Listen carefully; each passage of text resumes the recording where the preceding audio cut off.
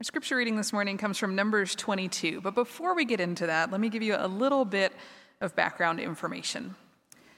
Since we last saw the Israelites, they have reached occupied lands and they have won battle after battle. They eventually come to a land called Moab, but the Moabite king, Balak, is understandably threatened. He needs more than just a good military to defend his land and his people. He really needs someone to get either God or the gods on his side. Now, the unusual and interesting part of the story of Balaam is coming up. It's what I'm about to read to you. And Pastors Bob and Paul are going to tell you more about the story. But for right now, the most important thing you need to know before you hear it is that the Lord has told Balaam very clearly, do not cooperate with King Balak. Balaam got up in the morning, saddled his donkey, and went with the Moabite officials. But God was very angry when he went, and the angel of the Lord stood in the road to oppose him. Balaam was riding on his donkey, and his 2 servants were with him. When the donkey saw the angel of the Lord standing in the road with a drawn sword in its hand, it turned off the road into a field. Balaam beat it to get it back on the road. Then the angel of the Lord stood in a narrow path through the vineyards, with walls on both sides. When the donkey saw the angel of the Lord, it pressed close to the wall, crushing Balaam's foot against it. So he beat the donkey again. Then the angel of the Lord moved on ahead and stood in a narrow place where there was no room to turn, either to the right or to the left. When the donkey saw the angel of the Lord, it lay down under Balaam, and he was angry and beat it with his staff. Then the Lord opened the donkey's mouth, and it said to Balaam, "What have I done to you to make you beat me these 3 times?" Balaam answered the donkey, "You have made a fool of me. If only I had a sword in my hand, I would kill you right now." The donkey said to Balaam, "Am I not your own donkey, which you have always ridden, to this day? Have I been in the habit of doing this to you?" "No," he said. Then the Lord opened Balaam's eyes, and he saw the angel of the Lord standing in the road with his sword drawn. So he bowed and fell face down. The angel of the Lord asked him, "Why have you beaten your donkey these 3 times? I have come here to oppose you, because your path is a reckless one before me. The donkey saw me and turned away from me these 3 times. If it had not turned away, I would certainly have killed you by now, but I would have spared it." Balaam said to the angel of the Lord, "I have sinned. I did not realize you were standing in the road to oppose me. Now, if you are displeased, I will go back." The angel of the Lord said to Balaam, "Go with the men, but speak only what I tell you." So Balaam went with Balak's officials. When Balak heard that Balaam was coming, he went out to meet him at the Moabite town on the Arnon border, the edge of the territory. Balak said to Balaam, "Did I not send you an urgent summons? Why didn't you come to me? Am I really not able to reward you?" "Well, I have come to you now," Balaam replied, "but I can't say whatever I please. I must speak only what God puts in my mouth." This is the word of God for the people of God. Well, we're fortunate that maybe almost 2 decades ago, we were introduced to this man named Shrek, who had a talking donkey. And that was important because had we not, this story might seem so much stranger, and the fact that the donkey spoke in the voice of Eddie Murphy made it even more plausible, and we loved it. And so we got this vision in your head, and if you haven't seen Shrek, just go on YouTube this afternoon, you can watch 2 minutes of Shrek and donkey talking, and that's probably all you need of it. But this story is one of these stories in the Bible where I think often atheists and skeptics just jump right to this story, and they go, "Yeah, tell me more about this book you have with talking donkeys in it, come on." And really at its core, the response to that is, if God is God, if God is Lord, if Yahweh is truly sovereign, then what's so surprising about him enabling a donkey to talk if he is truly God? And at its core, the sovereignty of God is where this story goes. And so if we're going to, Amy kind of caught you up a little bit, I'm going to kind of give you the encapsulated version of the story so you can follow along, and Bob just has a very powerful application for it. But this story starts back in chapter 21. The Israelites have just had several now kind of incredible military victories over the Amorites. And there are vast numbers of the Israelites. And so you can imagine they've come now here to the edge of the kingdom of Moab. And the kingdom of Moab is reigned over by King Balak. And Balak is up in the mountains of Moab looking down onto the plains where the Israelites cover. I don't know if you've seen Dances with Wolves when they look out and you just see all the buffalo, all over. Well, you can imagine you being here on the side of a mountain looking out and seeing all the Israelites. And so he becomes very afraid. He shouldn't have been. If he had just either consulted with God himself or even gone down to make a parley with Moses, he would have known that in Deuteronomy 2:9, God comes to Moses and says, do not go into the land of the Moabites. They are your relatives. They are relatives of your cousin Lot. Don't go down there. Don't do anything to them. Just pass through their land. But Balak instead has other things that he wants to do. And so he summons a dark sorcerer. Now, I think most of the time when we think about Balaam, all we connect him with is the talking donkey. We go, oh yeah, that was that guy that was trying to do that thing, and then God sent the donkey to talk to him, and that's the story. That's about what we know of it. But Balaam is not a good man. Balaam is not a tragic figure. Balaam in the scriptures is referred to as an evil person of darkness throughout.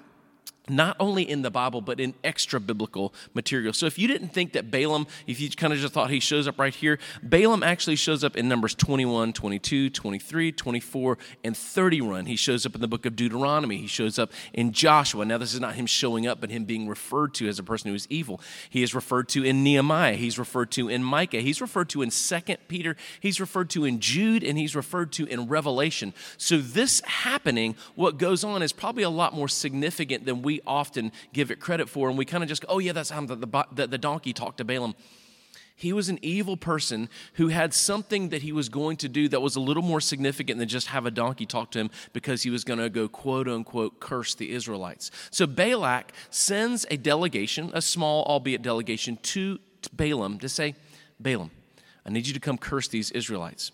So Balaam says, well, and in this text, he says, I'll call up the God of the Israelites, just like I call up, those who worship Baal or Chemosh or Molech or Asherah. I'll see what he has to say, and then I'll come curse him. And it's really this idea of like, I'm on the inside with all of these deities. I can do something. Except for instead, in the night, the Lord takes the onus upon himself and comes to Balaam and says, you will not go curse these people. They are my people. They are blessed and highly favored by me. And so the next morning, Balaam goes to the delegation and says, I can't go with you. I can't go.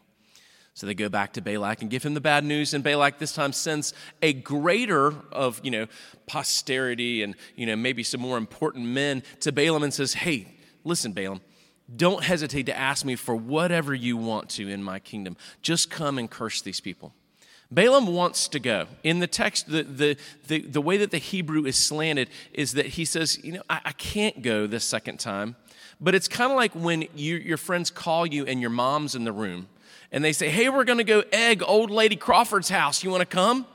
You really want to go, but you say no just because. But you really want to. And so he tells them, he says, listen, I can't go with you, but why don't you stay the night? And I'll see what God says. This is kind of like the 20th time you've asked your dad for a BB gun when you're 7 and he says no, and you go, I'll ask him again tomorrow to see if, the coffee has a different effect on him in the morning. Well, in the night, the Lord appears to Balaam again and says, if the men come to you, then go with them.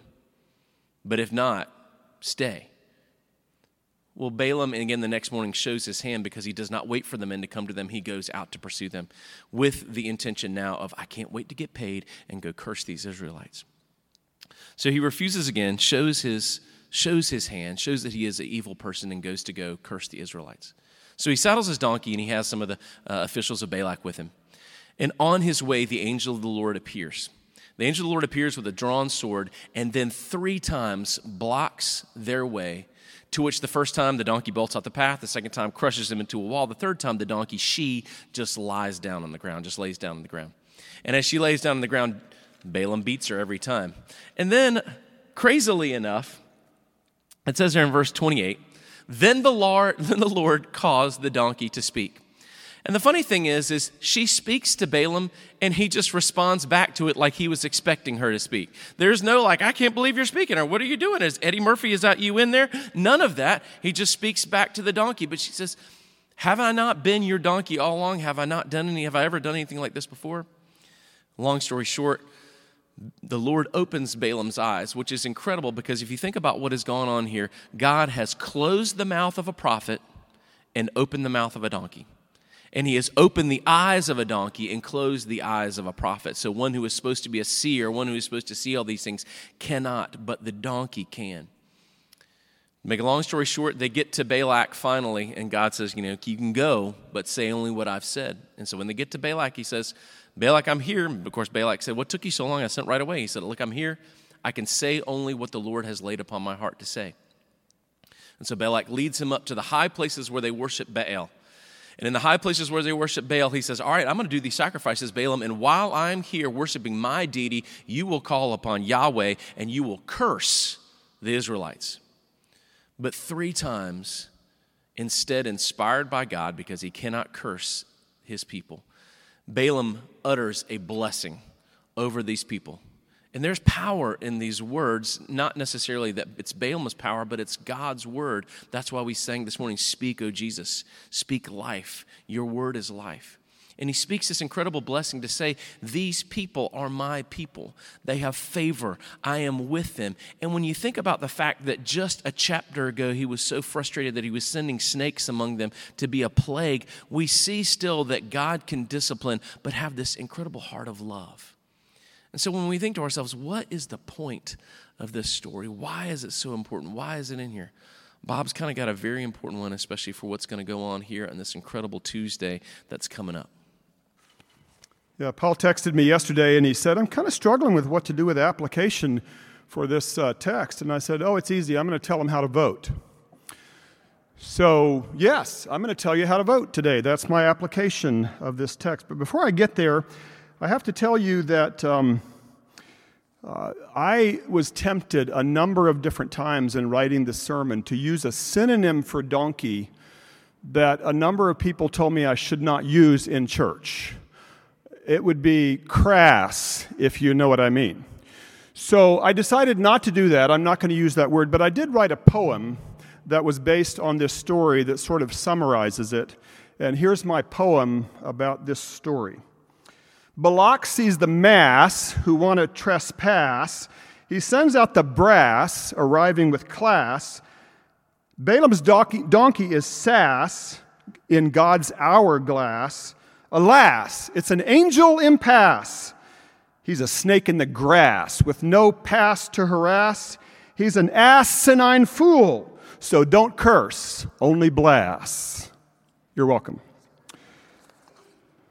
Now, I'm not much of a poet, but I wanted to make sure you get the point of this story, because the point of this story is that Balaam is the wonky donkey.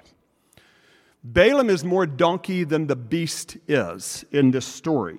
He's the one who's stubborn. He's the one who doesn't have anything to say unless God literally puts words into his mouth. He doesn't have any spiritual insight or powers, as his reputation might make it seem.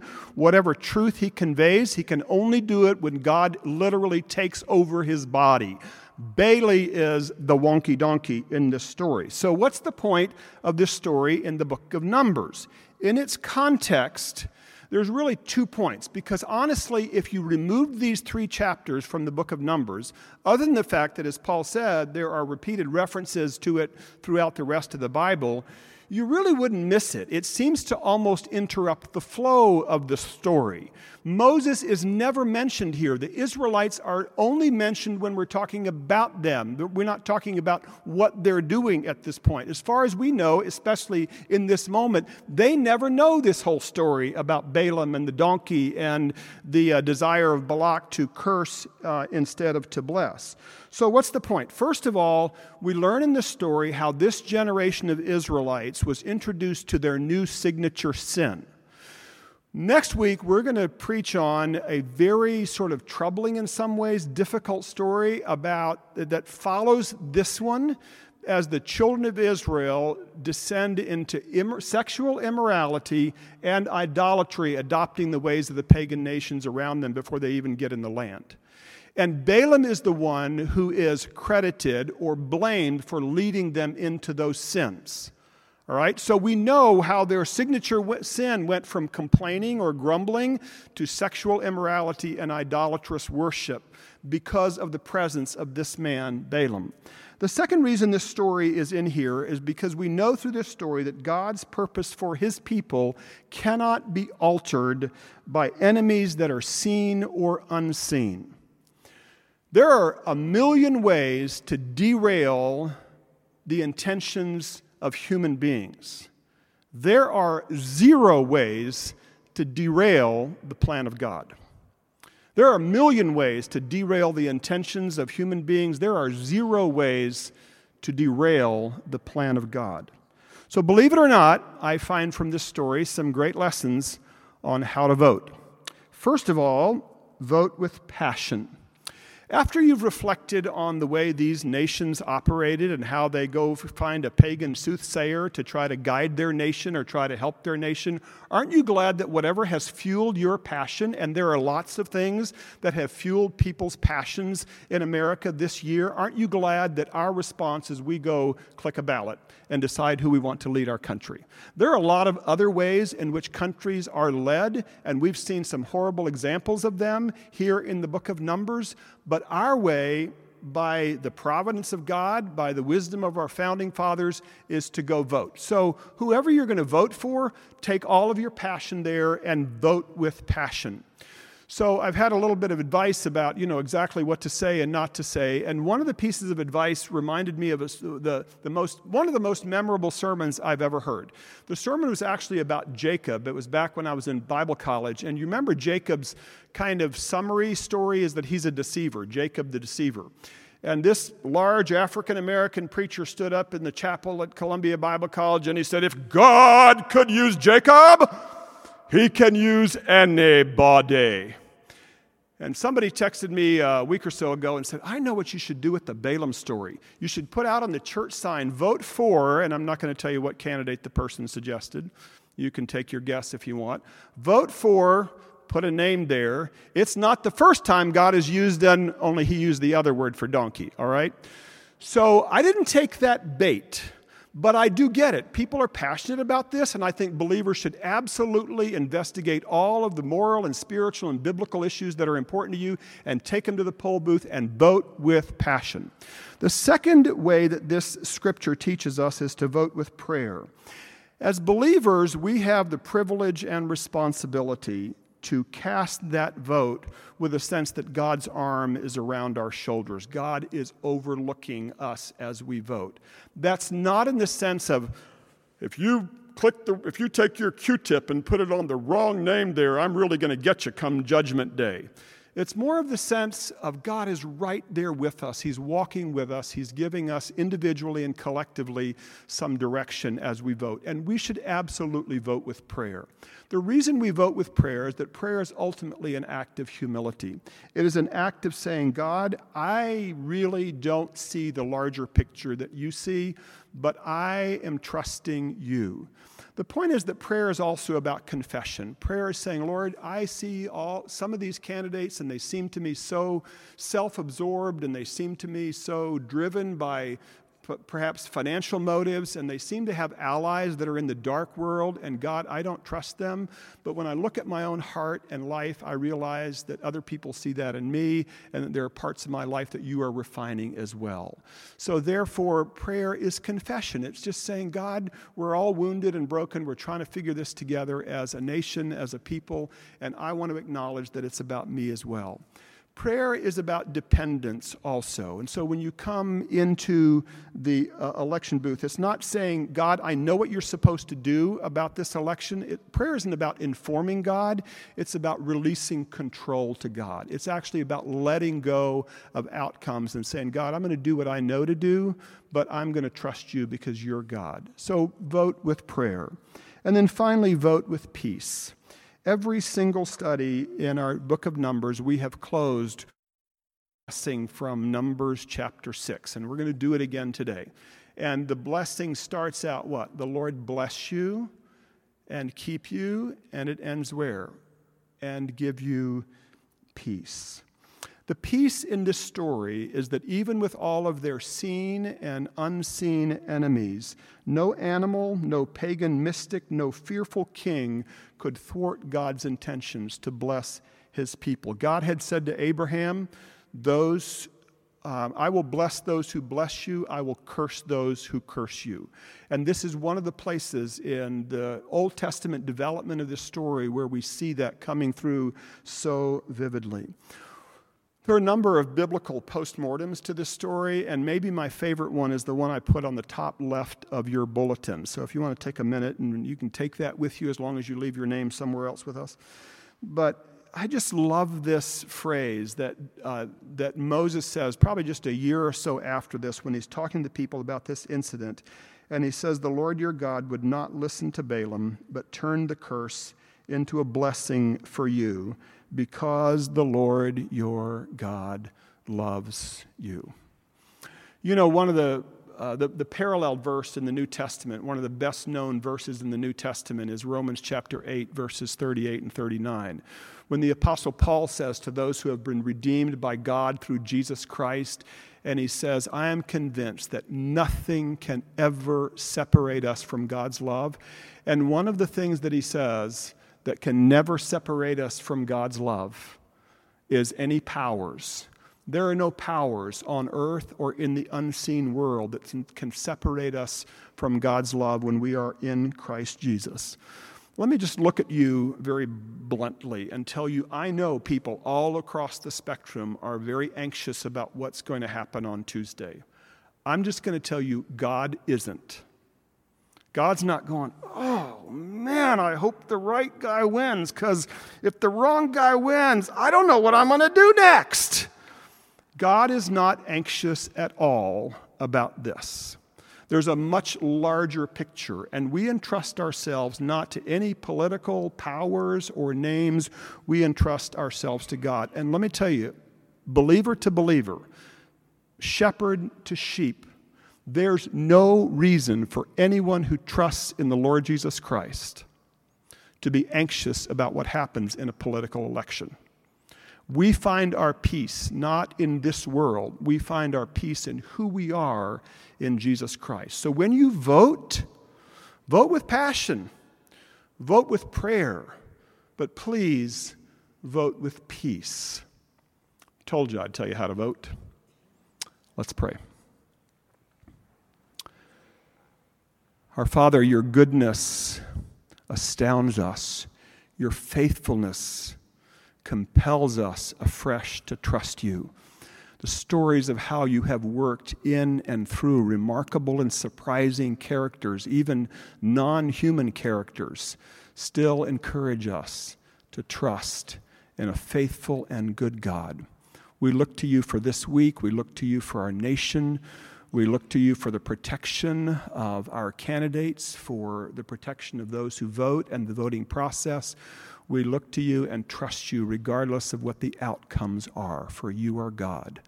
We ask your protection over the rally that happens in our own town today, and we ask your protection in all ways for those who are exposed to the coronavirus in these days. We ask for healthcare workers, those who are most vulnerable at this and other times, and we ask your blessing upon our nation. We love you and thank you that we're yours. It is our greatest passion to serve you and to be known as your followers, and we pray you would help us. In Jesus' name, amen.